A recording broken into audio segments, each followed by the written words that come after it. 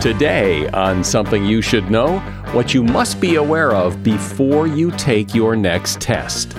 Then, you've no doubt felt embarrassed and awkward in front of other people. It feels terrible, and it happens to everyone. I use the phrase, embrace the awkward, because here's a truth that I feel so strongly about, that awkwardness is not something we can eliminate. It is not a deficiency to fix. To eliminate awkwardness implies eliminating uncertainty.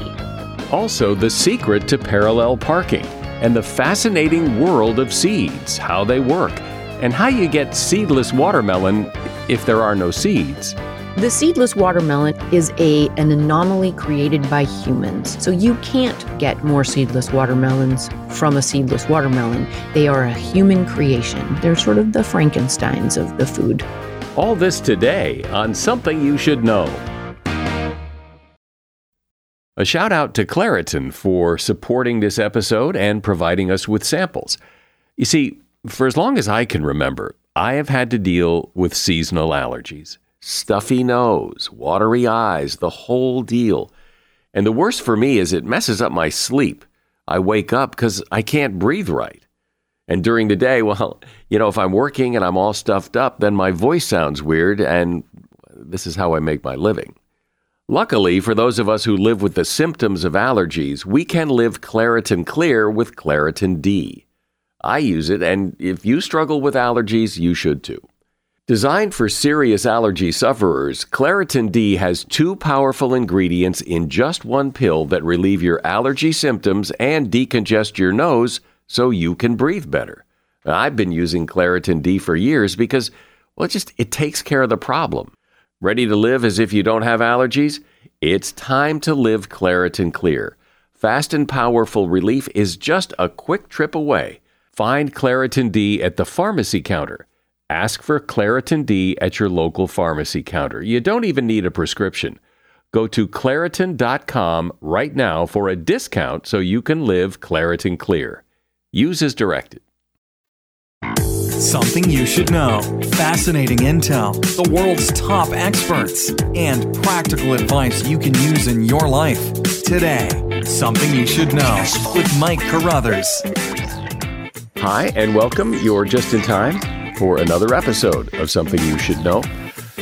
I'm almost positive I have mentioned this before on a previous episode quite some time ago, but I still hear this a lot, and that is this advice that parents and teachers have been giving for a long time to people who are about to take a test at the DMV or in school, and the advice goes something like, if you're in doubt about a question, go with your first answer.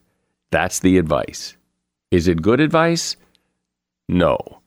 Research on this exact question has been going on for well over 80 years, and virtually all the studies have come to the same conclusion. If you think about changing your answer, you're usually better off changing it and not sticking with your first answer. Another often overlooked factor in performing well on tests is sleep. Research shows that lack of sleep impairs your ability to think and reason and drastically increases your error rate. And that is something you should know.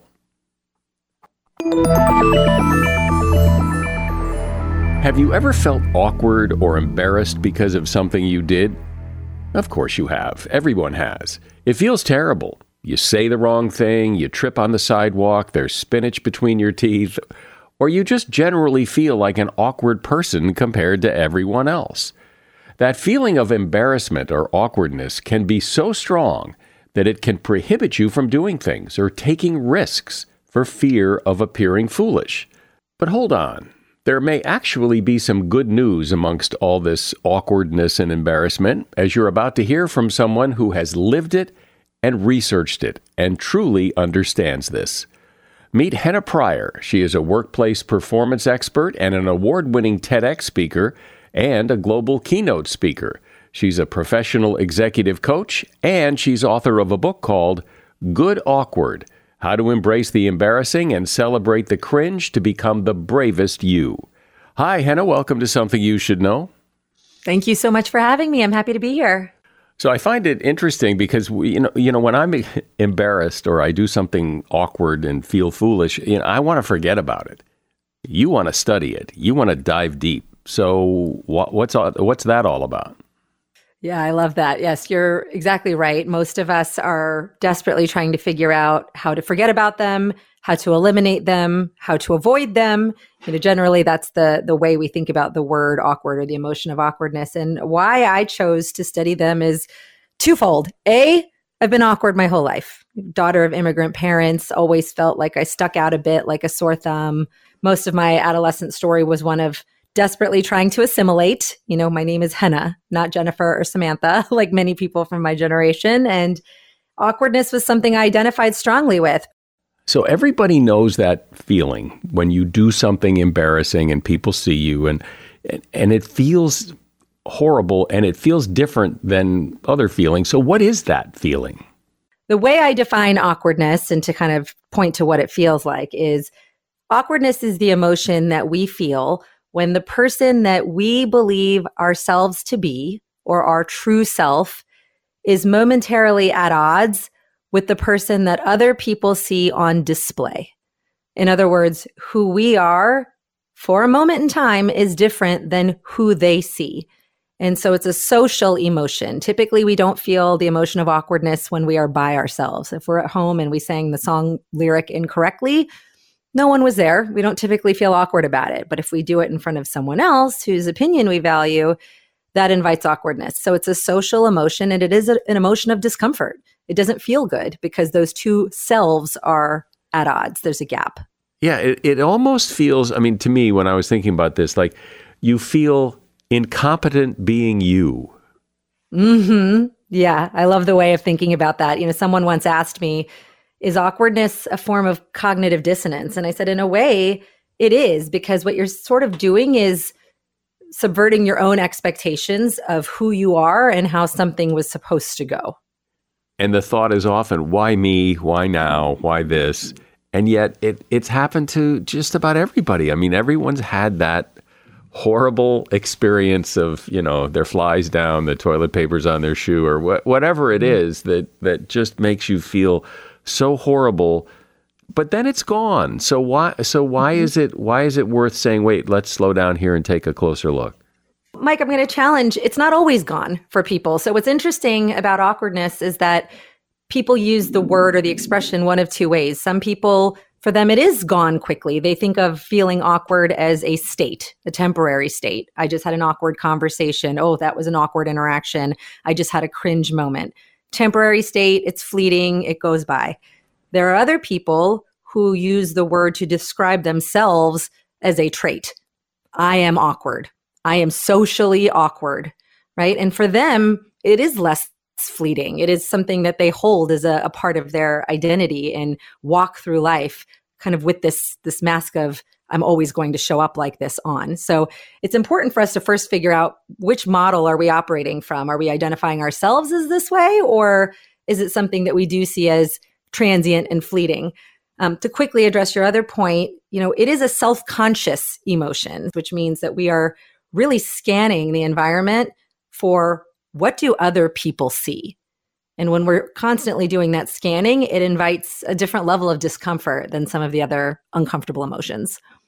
Would you say, is there any reason to believe that when someone self-identifies as awkward, that's how other people think of them, that's how, do other people notice their awkwardness, or is it all internal? Yeah, it's a great question, because one of the fascinating things I learned in studying this was awkwardness, when we're using it to describe a person, is not something that can be used as a statement of fact. Awkwardness is 100% subjective. So it is up to us to deem ourselves so, or it's up to someone else to deem a person so. But there is no such thing as a person who is factually awkward. So we can at no point use that term as a statement of fact. So really what we're looking at is an opinion. So it's a very helpful starting point when we're trying to wrangle or embrace this emotion, to start from that belief that awkwardness is an opinion. It's a choice to decide if that's a word we're going to use to describe how we walk through the world. But we also have a choice to choose different words and to empower ourselves differently. Well, but so here's the thing, though. When you see someone do something that you would describe as awkward, they quote, make a fool of themselves. Generally speaking, other people are very forgiving of that and sympathetic to that and they're not laughing. They're like, oh God, that poor guy, or so this feeling of dread that people are judging you, they're probably not. But so why do we think they are? Right. I love the question. There's two angles to explore here. One is, Tom Gilovich, he has great work around the spotlight effect, right? This general idea that people are paying much closer attention to us than they are. And the truth is, to your point, they rarely are, right? They're much more concerned with themselves, whether they look awkward, whether they're making a fool of themselves. There's actually a study that's fascinating that was done with people in Barry Manilow t-shirts, which at the time they deemed a highly embarrassing t-shirt. Poor Barry Manilow. They had students walk in and they were asked, what percentage of other students do you think noticed your t-shirt? And the students estimated about 50%. And in the first study, the answer was actually 25%. So half of what they thought. They then replicated this study again with another group of non-embarrassing t-shirts. At the time, I believe it was Dave Matthews, Martin Luther King Jr., and one other. And it was actually less than 10% of people that could identify what was on the t-shirt. So the lesson there is people are not looking at you as closely as you think, but there are some other contributing factors that make us believe that they are. And those factors are? There's a phenomenon called vicarious embarrassment. And understanding our relationship with vicarious embarrassment is really helpful to assessing how we think others look at us. So vicarious embarrassment is essentially what you've described, the situation where someone does something embarrassing, and it, rather than feeling just embarrassed for another person, we actually feel embarrassed with that person. We almost take on their embarrassment as though it's our own. And vicarious embarrassment, interestingly, is a function of a certain type of empathy. So when we're very high on a certain type of empathy, it's actually called easily empathetically embarrassed. When we can easily become embarrassed with someone else, we take on their embarrassment as though it's our own. It is actually very difficult for us to detach from the idea that someone else wouldn't feel the same way about us. And so when we have that response, we tend to assume other people will have that sort of spotlight on us as well. I wouldn't be surprised if most people, even if you don't consider yourself awkward, like I don't consider myself an awkward person, but I probably consider myself more awkward than just about everybody else. Like, because I know the things I've done that are awkward, but I don't know the things that you've done that are awkward. So because I have that knowledge of me, I'm probably more awkward than you, even though I'm probably not. Everyone would say that, Mike. Everyone would say, there's no chance you're more awkward than me. I'm probably more awkward than you, right? Because this is how we feel about this emotion. We tend not to talk about it. We tend to hold it as our own. And so interestingly, this is a general feeling most people have because we know our own blunders. We know our own missteps more intimately than anyone else does. We've thought about them more. We ruminate on them more. Sometimes in an especially awkward interaction, we're playing that sucker around in the shower for hours. So of course, it's something that we feel more intimate with versus someone else's who we've forgotten seconds after it occurred. So it's a valid feeling, but I think everyone shares that one. Yeah, and like you say, but when it happens to other people, you forget about it pretty fast. You don't sit in the shower and think about, oh, that Bob, he what he did. But when you do it, it takes on this enormous importance that nobody shares that with you. And that's exactly right. And part of, I think, where I'm very passionate is it needs to be shared. I think the biggest danger facing us as a society right now is our social musculature is weakening to terrifying degrees. And sometimes people, when they hear about this topic, they think, oh, Henna wrote a book for introverts, or, Henna's studying this stuff for introverts. No, actually, I'm very much an extrovert. I am through and through an extrovert. And so awkwardness is not limited to introverts. This is something that as a society, we all actually got to experience what it feels like for our social muscles to have taken a hit. Because when we all came back from the pandemic, when meeting restrictions started lifting and we all came back together again, I don't know one of us that doesn't remember that moment where we were first in a room of people together and we were like, are we high-fiving? Are we fist bumping? Are we standing far away from one another? I can't read your face. I don't really know what's going on here. Our social muscles started to atrophy.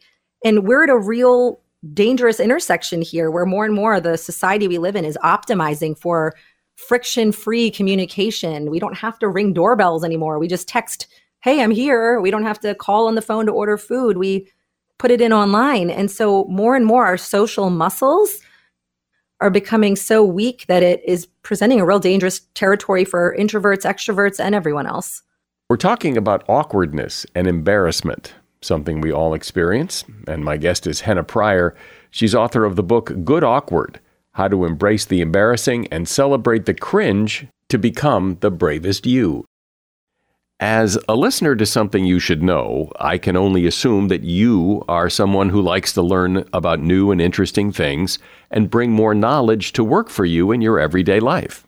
I mean, that's kind of what Something You Should Know is all about. And so I want to invite you to listen to another podcast called TED Talks Daily. Now, you know about TED Talks, right? Many of the guests on Something You Should Know have done TED Talks. Well, you see, TED Talks Daily is a podcast that brings you a new TED Talk every weekday in less than 15 minutes. Join host Elise Hu. She goes beyond the headlines so you can hear about the big ideas shaping our future. Learn about things like sustainable fashion, embracing your entrepreneurial spirit, the future of robotics, and so much more. Like I said, if you like this podcast, Something You Should Know, I'm pretty sure you're going to like TED Talks Daily. And you get TED Talks Daily wherever you get your podcasts. So, Henna, what is it you want people to get from this? What is it you want people to take away from this? I use the phrase embrace the awkward because here's a truth that I feel so strongly about. And, every piece of data I unearthed echoed this, is that awkwardness is not something we can eliminate. It is not a deficiency to fix. To eliminate awkwardness implies eliminating uncertainty in life. And so what we can learn to do instead is embrace it, lean into it, learn how to recover from those moments quickly. Elimination is not an option, but strengthening our comeback rate is. And the only way to strengthen our comeback rate is through repetitions, is through conditioning, is through practice. So I'm really passionate about people finding everyday low stakes opportunities to keep their social fitness muscle, not even just strong, but frankly alive. We need to stop making everything in our life socially friction free. It certainly helps to hear, even though people probably know this to some extent, but to hear you say, which I think you said earlier, or maybe I said it and you agreed, or but that when you feel that awkwardness, people aren't as mean about it as you're imagining they are. That there's a lot of play there. That people are very forgiving of you, and if you can hold that in, it makes the awkwardness maybe not so bad, right? Sure. I think what you're pointing to in psychology, they refer to it as the illusion of transparency. So essentially, I have an embarrassing moment, a gaffe, a blunder. My face is hot. I can feel my arm starting to sweat. And I think everyone can see that. Occasionally they can. So this isn't an absolute, but more often than not, they can't. We feel it much more acutely than they do. Now, that said, some of us can move through it quickly, independently, and move on. But for others, actually, what I suggest, which might sound counterintuitive, is to actually bring the thing out into the daylight. So ironically, the avoidance of awkwardness increases awkwardness. When an awkward moment happens and we all avoid it, it makes us all feel more awkward about it. And all it takes is that one person who says, man, that was awkward, wasn't it? And we all relax and we all share a smile because we've all been there. And the sooner we can put it out into the room and actually externalize it, the sooner we can all move on. So counterintuitively, naming it can actually help release its power. And so are you saying that because we are much more socially isolated and we're not flexing that social muscle, perhaps as in previous times, that awkwardness is on the rise? It feels that way. A lot of people, increasing in numbers, are saying that they've forgotten how to manage these situations when they arise. So there's new data that came out post-pandemic that supports the idea that people are feeling more and more socially awkward. They're feeling more and more socially isolated. And, the numbers are there. There's been a diminishing of public spaces. There's more and more folks that are still working completely from home, or at best, a hybrid workspace environment where just on a volume basis, there's not as much opportunity to have accidental run-ins or opportunities to course correct should a conversation go in a different direction. And so what's happening as a result, one of the studies that I really enjoyed learning about was we're doing a lot more catering, which essentially means performing to meet other people's expectations because we don't have that social practice. So we're putting on versions of ourselves that we think will be more palatable to the masses. And when something does inevitably go sideways, because again, life, right? We can't plan for all of uncertainty. We're less equipped with how to handle it. We haven't had as much practice with those unexpected moments because we're not together enough to have them. Well, this is really, as you said several times, it's not something we talk about, but well, first of all, it's interesting to talk about it, but by talking about it and shining a light on it, it makes it less horrible somehow. I think what makes me laugh and smile the most around this is as we start talking about it, you realize just how universal it is. And another favorite moment that I discovered was there was a study that was done by an anthropologist in Papua New Guinea where he showed a mirror for the first time to a tribe called the Biami tribe who had never seen their own reflection. Never seen it because they didn't have the modern trinkets and the river in their area actually flowed too quickly for them to catch their own reflection. So this anthropologist brought a mirror for the first time. They saw their own appearance for the first time, and their body had what could only be described as a full body cringe, right? Their muscles tightened. They had kind of a grimace face. And what it really speaks to is the universality of the awkward emotion. We all feel cringe. We all fear awkwardness. And the most confident people have not cracked the code on how to eliminate it. They've just gotten comfortable with it instead. And I think that's something we can all stand to do. Do you think, though, that somewhere in this conversation ought to be the mention of confidence, that you can trip on the sidewalk, and if you're a confident person, you have a better sense of the reality that I tripped on the sidewalk, everybody does it, and move on, versus the person who trips on the sidewalk is not confident, feels like they've screwed up, and they fall apart? Yes. Firm yes. One of the phrases that I really lean into to describe, frankly, myself is awkward confidence.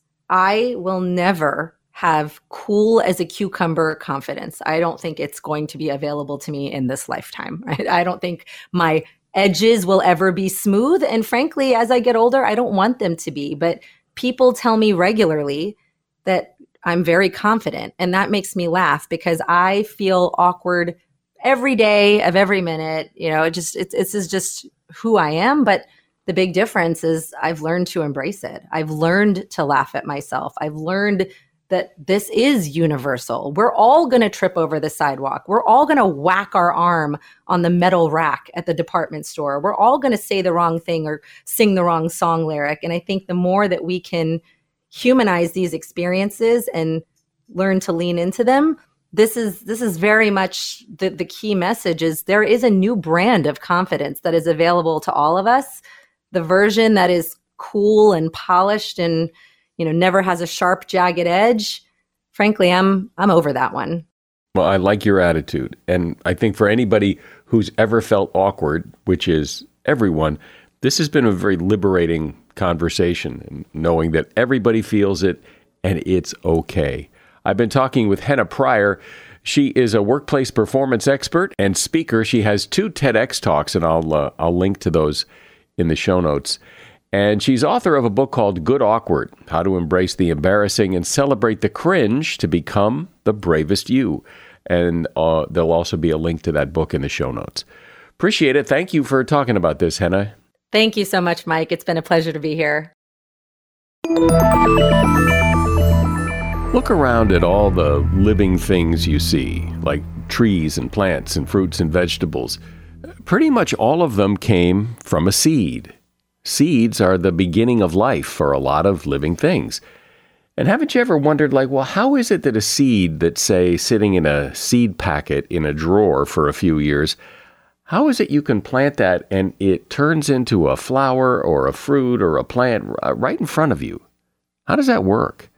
And if you need a seed to grow a fruit or a vegetable, how do you grow seedless watermelon? These are the kind of questions I want to talk with Jennifer Jewell about. Jennifer is a gardener and a gardening educator. She's host of a podcast called Cultivating Place, and she's author of a book called What We Sow. Hi, Jennifer. Welcome to Something You Should Know. Hi, Mike. Thank you so much for having me. So what is a seed? I mean, we know a seed when we see one, and we see them in our apples and our tomatoes or in that, that packet from the hardware store. But what is a seed? A seed is the fertilized reproductive unit of a seed-bearing plant and can produce a whole nother plant that looks much like its parent. In the plant kingdom, right, there are different kinds of plants. There are the non-seed-bearing plants, the ferns being a perfect example, who reproduce by spores. And then there are the seed-bearing plants, which include both the angiosperms, which are our flowering plants, and the gymnosperms, which are like our conifers. Together, the seed-bearing plants represent about 80% of plant life on this planet.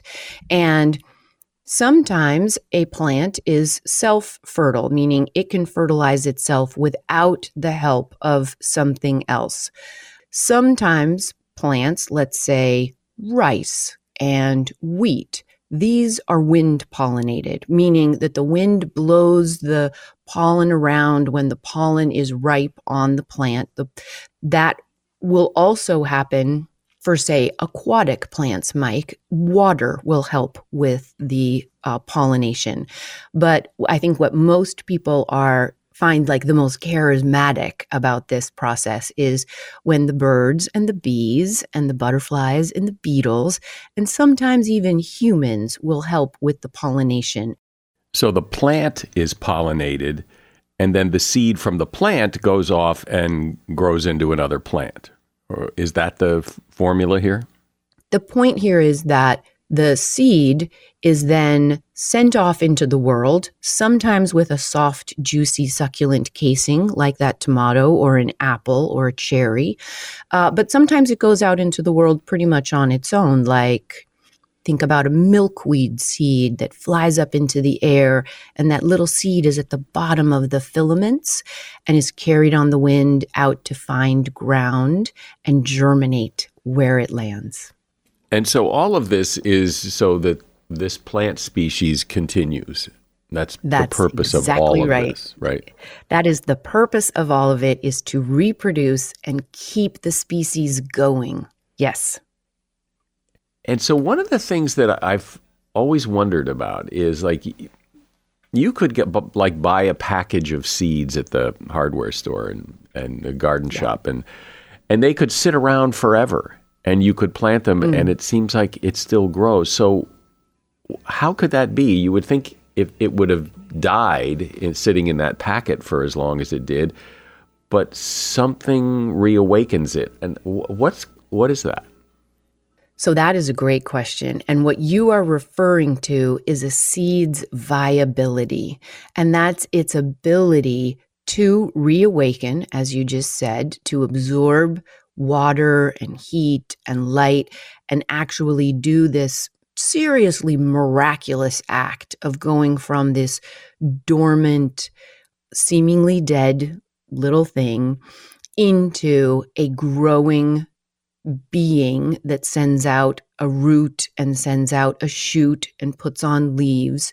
Now, there are about 300,000 different species of angiosperms alone, the flowering plants, Mike. And only about 260,000 of those have been described fully by science. So there's a bunch that we know are out there, but we haven't yet described. They've been co-evolving for something like 365 million years. So they have figured out a lot of ways to reproduce, create seed, adapt that seed, attract, dispersal mechanisms to help get the seed out. So viability is a big term for just how long each individual species of seed will remain alive and possible to germinate. Now, some that can last for a couple of weeks. So you can't actually get them from the hardware store, hold them for 5 years and expect them to germinate. But others, like these date palms that they found in an ancient Egyptian tomb, they have been germinated after like 2,000 years. I mean, it's crazy how viability varies among species. That said, most of the ones you pick up at the hardware store are probably good for 2 or 3 years. So if you get a package of seeds, let's say lettuce or zinnias, and there are maybe 60 seeds in that little packet, the first season, you should expect up to 90% of those seeds will germinate successfully. Each year going on from that, you will get fewer and fewer of those seeds remaining viable. Another thing that I've always never really understood is, okay, so you could have a watermelon seed and a pumpkin seed, and you could put them in the same pot, in the same soil, feed them the same whatever, give them the same water. One turns into a pumpkin, one turns into a watermelon. Why? And what is it that comes into the seed that allows that? I mean, matter cannot be created or destroyed. So where is that pumpkin and that watermelon coming from? Right? It's so interesting. But it is the miracle of plant life. The pumpkin itself, right? So the seed finds its ground. The seed germinates, and all of that DNA, just like it is in the sperm and the egg for humans, is in that seed already. Most seeds have a little package around them. So think about your pumpkin seed or your acorn, and that little packet includes the viable embryo. It includes the first shoot root that goes down and seeks deeper soil or deeper ground, wherever they might be. It includes this little shoot that shoots up into the sky, into the air, into the light, and puts out one set of leaves. Those are called the cotyledons, the seed leaves. They were also in miniature form in that little seed.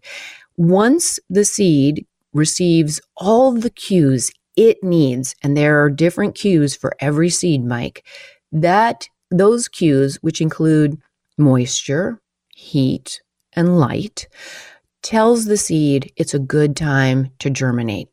The seed coat, which is like that, dark outer coating on most seeds, like your watermelon seed. On a pumpkin seed, it's a lighter color, but there's still this seed coat. As it breaks down, its enzymes go into the seed, and the final element that was already in that seed in most flowering plants is called the endosperm, and it's this fleshy little carbohydrate packet, like a lunch sack, people often describe it as, for the seed. And that root and that first shoot and those first seed leaves, they eat that endosperm to get themselves going. Once they are big enough, the root is deep enough in the ground, and the shoot that's going up into the air has its second set of leaves, its first true set of leaves. Those leaves start photosynthesizing. So they are pulling in carbohydrates and sugars from the air around us. Our plants, right? The leaves have these beautiful little like pores that open. They pull in the carbon in the air around us, so all the carbon dioxide. They use that to feed themselves, and then they exhale the oxygen that we breathe. The root is doing the same thing in the soil below. It is kind of connecting with microorganisms and with fungal allies, and it's getting more sugars and more carbohydrates and water and feeding that plant as well. And eventually the plant puts on enough growth that it produces either a pumpkin or a watermelon. So we screw around with seeds, I assume, in order to produce food for the food supply. And, one of the things you hear is like, a lot of the commercially grown fruit and vegetables like tomatoes and whatever, don't taste very good because they're not really grown for flavor. They're grown to travel far distances. And right. How does that all work? I mean, Are they still being grown from real tomatoes, or is this some kind of voodoo magic to create lots of tomatoes? Or I don't really understand how that works. It's not like your backyard garden. Right. We are reproducing plants by tissue culture. We are reproducing plants by division or cuttings. These are all clones. So they don't add to the biodiversity of the plant kingdom the way a seed-grown plant will. But they are also produced in sort of human-created conditions. So it could be hydroponics. It could be some of these indoor vertical greenhouses we're hearing of in cities. It could be that they are grown in greenhouse conditions in far Southern California all year round with unnatural light and heat and food being given to them. So they are not getting all of the input of regular sun, regular rain, regular air, and the vibrant living soil that we have in our backyard gardens or in a, small scale organic farm. So what we can reproduce as humans in these human-created conditions is some kind of abbreviated form of the magic that nature creates every day with these plants. So we have something called seedless watermelons, but we never used to have them. And if it's seedless, then how do you grow new ones? And then and how did watermelon go from seeded to seedless? Right. Well, this is one of those, you said it yourself, just one question back. We screw with seeds a little bit to get what we think we want. The seedless watermelon and seedless varieties of our food crops anywhere is an anomaly created by humans. And essentially, the seed of a normal watermelon is treated with a chemical bath. It's an alkaloid chemical that messes with the chromosomes of the DNA in that seed. That seed is then bred with back with a normal seed, I guess, and you get a normal being a, general term, and you get essentially a mule. You get a sterile variety of the same plant. So you can't get more seedless watermelons from a seedless watermelon. You have to go back and do this engineered breeding with these two different sets of chromosomes to get a seedless watermelon. And that's true with all of the seedless varieties. They are a human creation. They're sort of the Frankensteins of the food. Are plants grown for their seeds, or if you want a potato, you grow a new potato from an old potato and that should be a fine potato, or do you grow special potatoes that have seeds that are best for producing new potatoes? Well, all of the above, and it really depends on the crop. And which is such a great thing. Like, this was one of the things that was really a revelation for me in doing the research behind the new book, What We Sow, is that seed is grown everywhere in the world for different reasons. There are sections of the globe that are seed growing kind of centers, if you will. There's certain plants that grow for their seed specifically well in the Northeast. There are others that grow really well, like carrots in the Pacific Northwest. There are a lot of seed grown in China, in the Philippines. Like, it used to be that we would grow our crop and we would collect some of the seed from the crop plants that we grew. We would let the very best of those plants go to seed.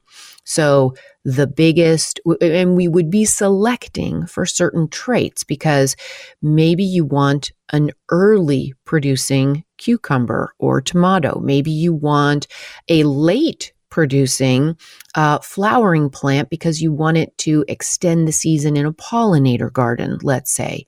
So you are selecting from what you're growing in your fields right now for the traits that you want to continue in your next season. You mark the plant and you say, this one was the earliest, this one was the biggest, this one was the reddest, whatever it might be. And you save seeds from those plants in order to move those traits forward.